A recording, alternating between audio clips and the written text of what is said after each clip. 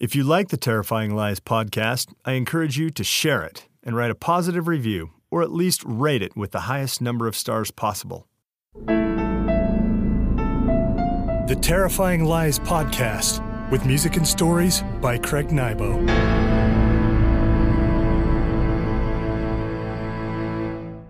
Greetings, friends, and welcome to another episode of the Terrifying Lies podcast.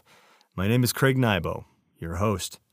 Today, we're setting sail on a journey to the high seas, exploring the world of pirates and rock and roll. Pirates have always intrigued me. There's just something about those swashbuckling adventurers that captures the imagination. I mean, who doesn't love a good pirate story? In fact, my fascination with these buccaneers runs so deep that the band I play in, called Rustmonster, has released not one, but two original pirate-themed albums. And where we write and record many other genres of music and perform in different guises, the pirate version of Rustmonster always comes back. It seems that we're booked at least 3 to 5 times to put on our tricorns and get up on stage to entertain huge crowds of pirate lovers. A while ago, I designed a game called Chops, the rock and roll board game. You can get a copy of the game on my website, craignybo.com. This game feels a bit like Spinal Tap meets Adventure Time. I spent a great deal of effort world building for this game, including bios for scores of characters, venues, devices, and more. Some of the characters from the game intrigued me so much that I wrote stories about them, such as the Beet Farmer, earlier in this season of Terrifying Lies.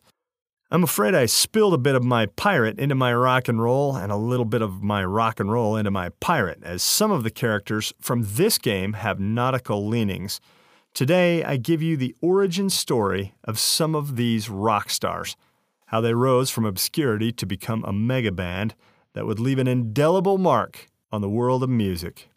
Let's cast off, shall we? I now give you Blunderbusted, Part 1 of 4, written and performed by me, Craig Nybo.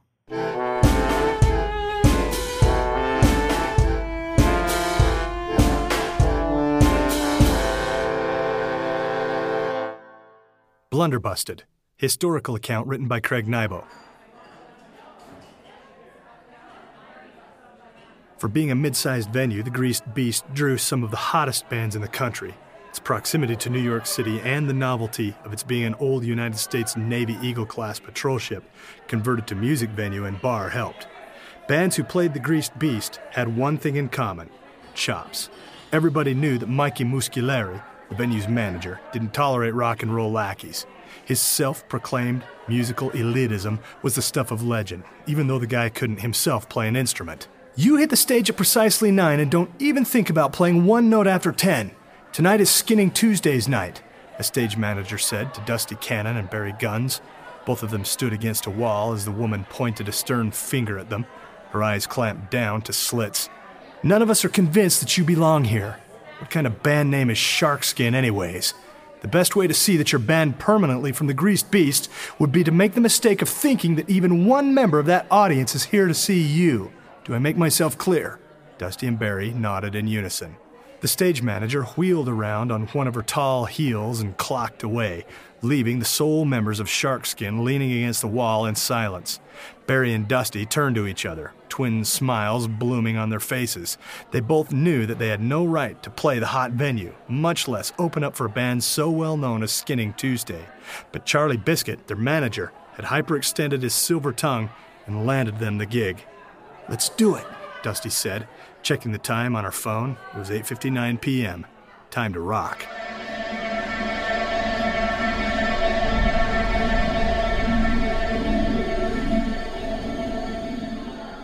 They walked on stage to their drum sets. Dusty mounted her signature bladed throne, took a pair of sticks from a dispenser mounted to the side of her seat, and looked over her bizarrely large drum kit at her musical partner. Barry finished adjusting the height of his snare drum, then winked back at her. The crowd meandered, drinks in hands, chatting, generating an undercurrent of noise, despondent of the fact that Sharkskin had mounted the stage. That was all right, Dusty thought.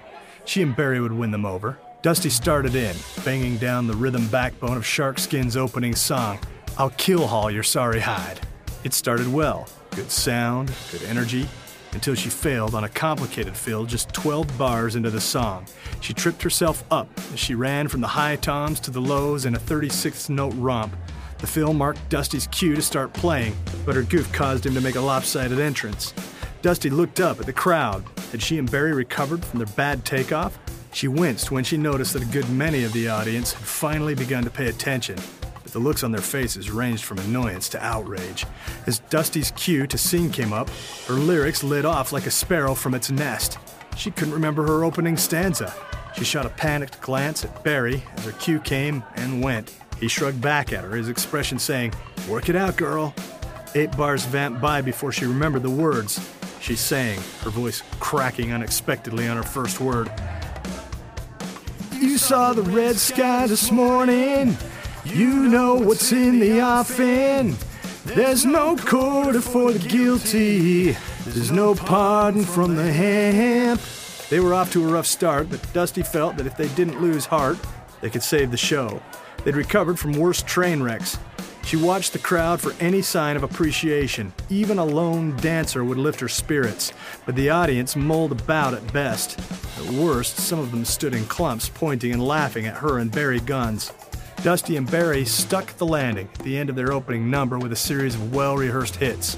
At the end of the song, where there should have been applause, a dull pratter of 1,000 despondent bar patrons in 100 conversations answered Sharkskin's big finish. Somebody spoke up. "You suck! Get off the stage!" Dusty looked into the wings and spotted Charlie Biscuit, Sharkskin's manager, with his open collar and a gold medallion hanging among the wiry hairs of his chest. Charlie pumped a fist and a smile back at her. She looked the other direction and caught the stage manager, who had issued her stern warning before the show.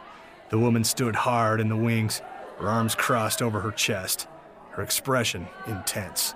Dusty tried to crack the stage manager's crust with a smile. The stage manager didn't smile back. Barry clicked off the second tune, another nautical joint called Fair Winds and Following Seas. It was his turn to sing. He didn't do much better than Dusty, cracking the highs and growling the lows, sounding more animal than human. Barry had a cold. He'd tried to stave it off back in the green room with the throat-clearing remedy of saltwater ginger and turmeric. He'd choked the evil concoction down and proclaimed himself ready, but judging by his lack of pitch and broken tones, he'd been long from good to go. The two of them suffered through the second song and ended with a series of drummer-to-drummer trades. The final kapow of twin snares fell away to the same despondent milling from the crowd. The man who had vocalized his review after the opening number stood close to the stage. He put both hands on the platform and shouted, "You stink! Get off the stage before I call the stench police!" Dusty looked up at the stage manager. She shook her head from side to side, her lips pursed. Dusty tried on a beckoning expression, but the woman offered no sympathy. She uncrossed her arms, frowned, gestured for Sharkskin to clear the stage. Dusty and Barry dismounted their kits and walked to the wings. The heckler followed them off with a chain of drunken epithets. Others joined into the fray with a barrage of "Yeah, mans, darn rights," and "When do we get to hear real bands?" The stage manager caught Dusty and Barry backstage. "I should have trusted my instincts. You can rest assured that your little band, Skinny Shark, did you say, will not be invited back to the Greased Beast. Consider this both your debut and farewell performances." She pushed by them, her heels clocking a staccatoed rhythm as she stalked away. Dusty and Barry moved deeper into the wings, their heads hanging low. "You want to get out of here?" Barry asked. "We need to collect our kits after the show," Dusty said, hardly able to think about going out into the house with that audience. "Hey!" a woman said from the shadows. Dusty and Barry turned around. Out of the dim stepped none other than the lead singer of Skinning Tuesday, Melody Blackheart. She wore her signature black eye patch and red and white striped leggings. "No way," Barry said, unable to stop his mouth from hanging open. This was the first time Sharkskin had opened for a national act, and he hadn't expected to see any members of Skinning Tuesday at all, much less have the lead singer hail them. "They were pretty rough on you out there," Melody said. "That's an understatement," Dusty said. "If they'd brought pitchforks and torches, they would have used them." Don't take it so hard. We went through the same thing when we started out." "Skinning Tuesday?" Barry asked. "Yeah, we were nobodies once, just like you are." Melody covered her mouth. "Oh, I'm sorry that came out wrong. I didn't mean it the way I said it. Truth hurts, man, Barry said. I like your sound. I've never heard an all drummer and singer band before. I think what you have is fresh. You can't be serious, Dusty said. I am, Melody said, and I like the nautical themes in your music. I guess you could say that I have a pirate heart. Every time I try to write a rock shanty, the guys shoot me down. They keep saying they're more Viking punk than pirate rock. That sucks, Barry said. Tours are hard. It's rough spending every waking hour with the same people. Part of me longs for what you have. I wouldn't mind going back to the beginning when we were hungry and pure in our art. Melody stroked her chin. There I go again. I've said too much. It's nice to know that you haven't lost your artistic integrity, Barry said. Melody flashed him a smile so bright that Barry flecked his eyes away and fought a rushing blush. We're looking forward to hearing your set, Dusty said. Thanks. We'll be doing some stuff off our new unreleased album. Hope you like it. Melody offered a cute little bow, then headed toward the VIP green room. Before she disappeared around the corner, she turned back to Dusty and Barry. You know, maybe you should watch from backstage. I don't know how keen that audience is going to be at having you join them. Dusty let out a sigh of relief. See you after the show? Melody said. Barry slapped Dusty a 5 as Melody disappeared around the corner. Dusty Cannon. Drums. Polka chops. Being the daughter of famous accordion player Dagobert von Adlersflügel, Dusty was raised on the oompa refrains of Endless Polka. With increased pressure on the part of Dagobert to entice her into following in his footsteps, Dusty became more and more distant from her father. Finally, tension between Dagobert and Dusty came to a head, and Dusty set off on her own, estranging her father and trading her student model accordion in for a drum kit. Since launching her rocker career, Dusty has made peace with her father. Barry and Dusty didn't stand alone in the wings before Skinning Tuesday's show. A few close friends of the band and a gang of super groupies gathered, whispering excited comments back and forth, freshening their makeup, hoping that somehow they'd be noticed by various members of Skinning Tuesday. She's pretty down to earth, Dusty said as she watched the band come out of a portal and walk toward the stage. They stopped near a backstage monitor mixing station for a quick conference with the sound engineer. The audience chanted from the house, "Skinning! Skinning! Skinning!" The band ignored the fan noise and focused on the monitor engineer. Jericho Payne, Skinning's guitar player, tapped on his monitor earbuds, then pointed a stern finger at the sound mixer. He said something that made the engineer raise his hands in an expression of apology. Melody put a hand on Jericho's shoulder and gently pushed him back. She turned to the engineer and spoke. The engineer listened and nodded. She turned to the rest of the band and spoke to them. Gradually, she calmed everyone down. They came to an agreement. Then the band headed toward the stage. Melody winked at Dusty and Barry as she walked by them into the lights. The rest of the band followed her out. Oscar Shinsplint with his vacant stare, Jericho Payne with all of his rage and minty smell, Marblehead, who probably hadn't worn deodorant for weeks, finally Skinning Tuesday's drummer, Karma Cure, who uttered something under her breath as she passed by that chilled both Barry and Dusty. I can't wait until she's gone. The audience erupted as Skinning Tuesday stepped to their marks. Melody raised a microphone to her lips, fixed them with a sexy smile. Who's ready to rock? Cheers. Karma clicked off a tempo, and the band went into their opener, a huge hit from their debut album entitled Wait a Minute Now. The crowd broke into a garden of dancing. They moved with the band's beat song after song without an ounce of flag in their energy. Even from the wings, Dusty and Barry, surrounded by super groupies, couldn't hold still. Barry had to admit Skinning Tuesday played with virtuosity that Sharkskin had yet to attain.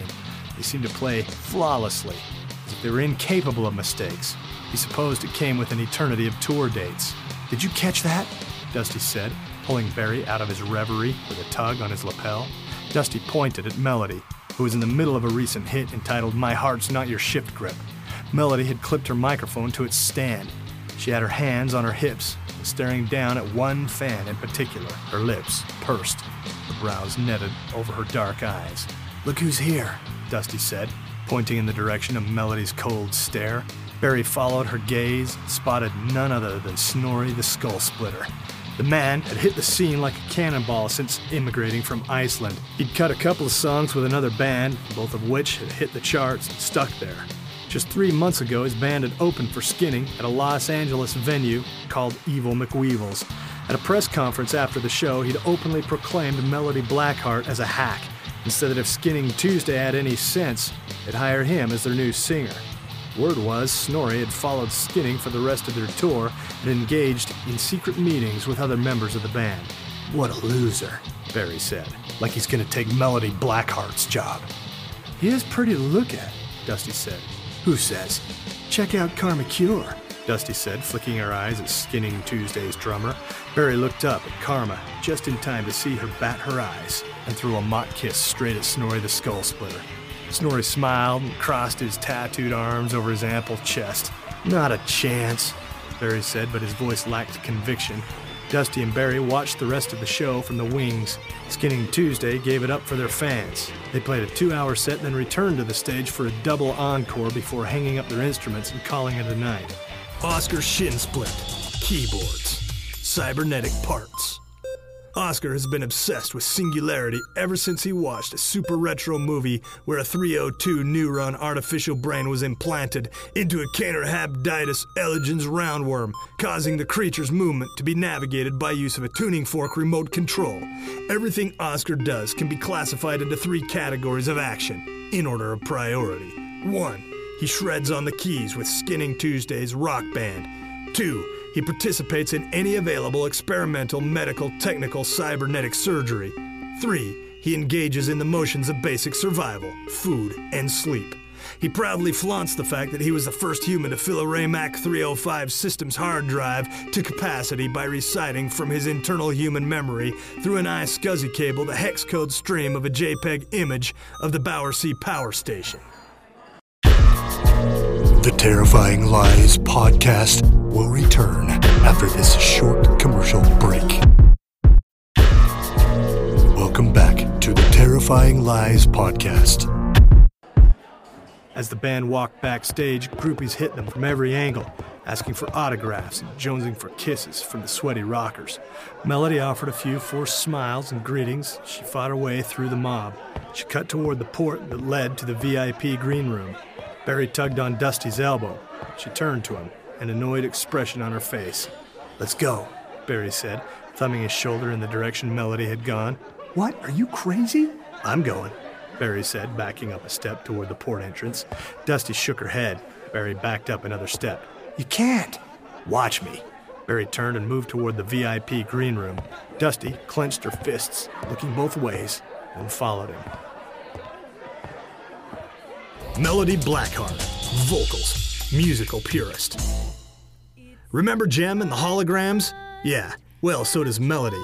And she's nothing like those hacks. Melody strives to boil music down to its essential bits, screaming guitars and thumping drums, overloaded with crisp lyrical genius. Melody, born in Chattanooga, Tennessee, spent her early life on the road with the Chattanooga Symphony Orchestra. Though highly influenced by the transformative stylings of the orchestra, her teenaged world forever changed when she first heard rock power ballads by Creed and Nickelback.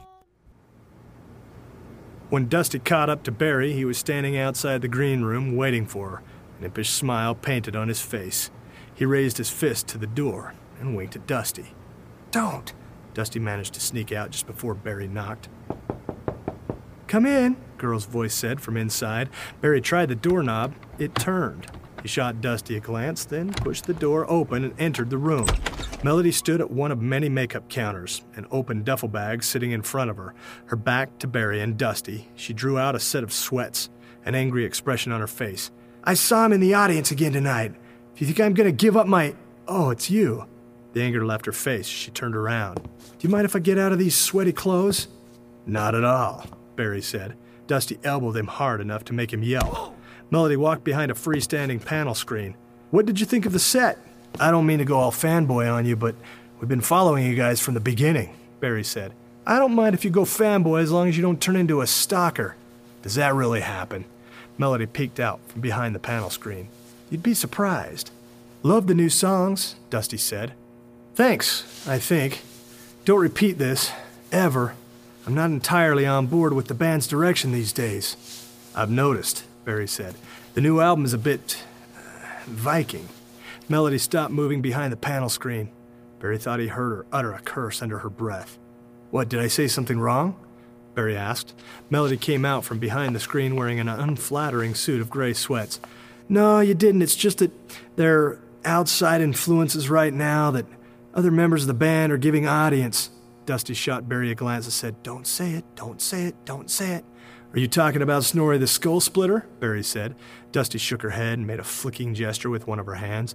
Melody sat down on one of the green room's leather couches, pulled on a pair of pink sneakers. "I'm not surprised you know about him. He made no effort to conceal the fact that he's after my job." "He's a hack," Dusty said. "He sings like an angel," Melody said. "He's a fool if he thinks he can take your place in Skinning Tuesday."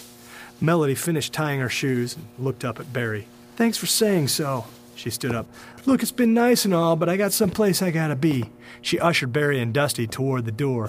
Just before they left the green room, Barry stopped. "Look, I'm gonna go out on a limb here." Dusty grabbed Barry's elbow and tugged him toward the door. Melody looked him straight in the eye and cocked her head to the side.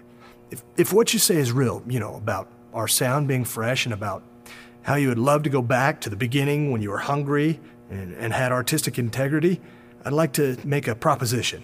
"Barry," Dusty said, tugging even harder on his elbow. "Really, I need to get going," Melody said, raising her hands as if she intended to push the two of them out of the green room. "Our agent, he's got a silver tongue," Barry said. "He's booked us a pretty lucrative gig aboard an alternative passenger cruiser called the Filthy Vicar." Melody stopped pushing at the mention of the Filthy Vicar. "I've heard of that ship. I know it isn't the kind of pay you're used to, but with our collective interest in nautical music, maybe we could team up forces and come up with something new." Melody backed away from Barry, but kept her eyes on him. "You're full of surprises, aren't you, Mr. Guns?" "Look, it's probably way below your pay grade, but we're meeting with our agent tomorrow at lunch to discuss the particulars of the gig, and I'm sure he'd be happy to meet you." Melody stroked her chin and looked away from Barry and Dusty. She walked the length of a long counter, running a finger across its scratched surface. She turned toward Barry and intertwined her fingers in front of her. "I'm not saying I'm willing to consider a meeting because such a meeting would bring tremendous complexity to an already complex situation. But if I, say, wanted to try a good bowl of clam chowder in this town, where would I go?" Barry smiled and raised a finger. "I know just the place. There's a little diner called the Boatswain at Pier 32, and 1 o'clock p.m. would be the perfect time to try their chowder. It's to die for." Melody smiled and ran a finger through a lock of her too black hair. "It's been a pleasure to meet the both of you. I sincerely wish you all the luck with your band.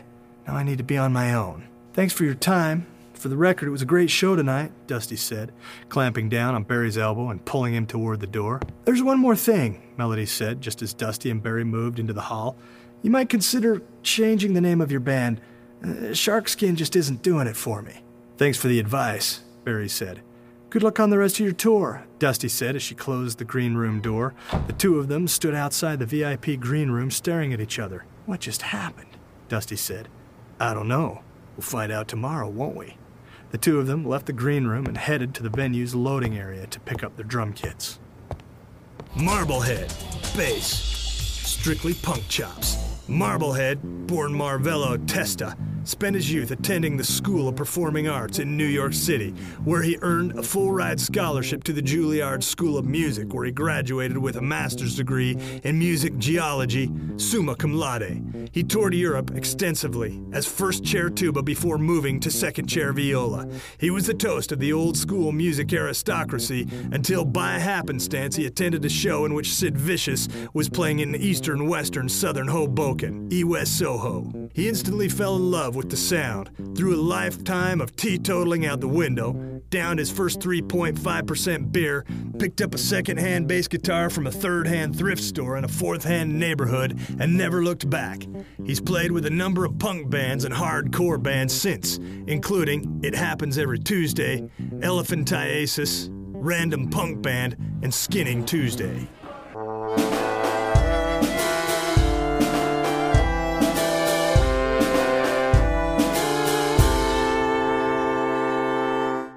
This has been Blunderbusted, Part 1 of 4, written and performed by me, Craig Nybo.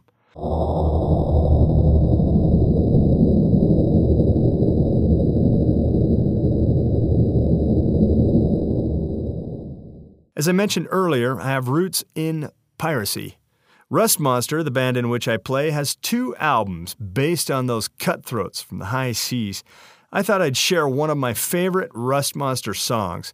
Each song from Rustmaster's pirate albums follows the tradition of those ancient tunes called sea shanties, in that they tell stories.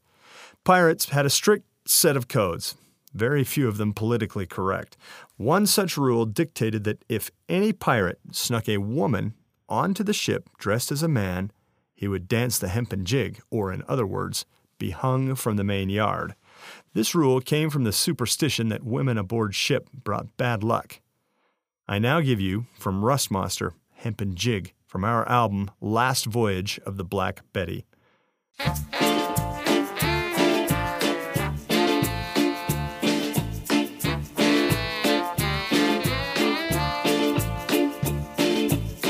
We knowed him since he were a pup.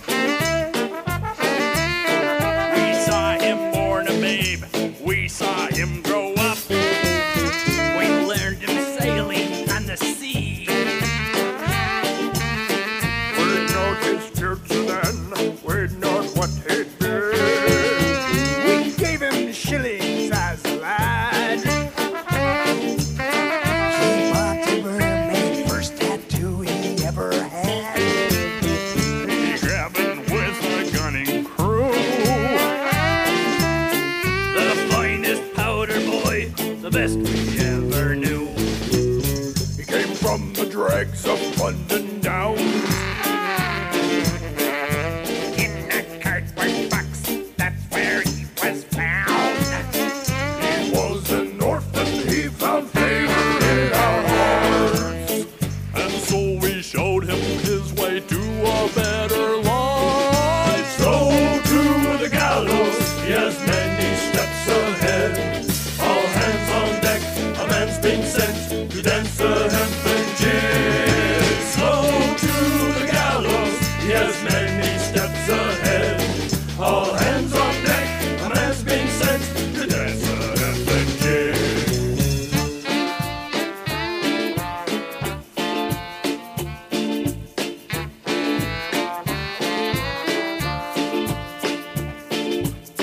His tale's a tragedy to tell. Behaved so very well. Cast off from a lapping sound. He brought a boy aboard, a mate that he had found. Well, the 3 steps able for the job. Some scrape with holy stone, some more meant to swap. The group were brought on by our boy.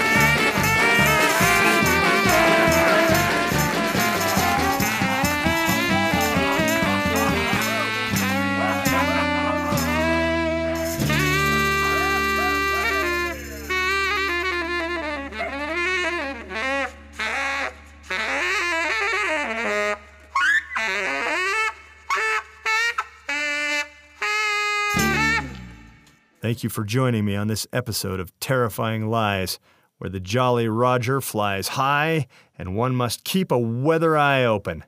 Stay tuned because part 2 of Blunderbusted will be coming at you soon. Until next time, I wish you sweet dreams, or should I say, sweet nightmares. This has been the Terrifying Lies podcast. Please come again. You're welcome here.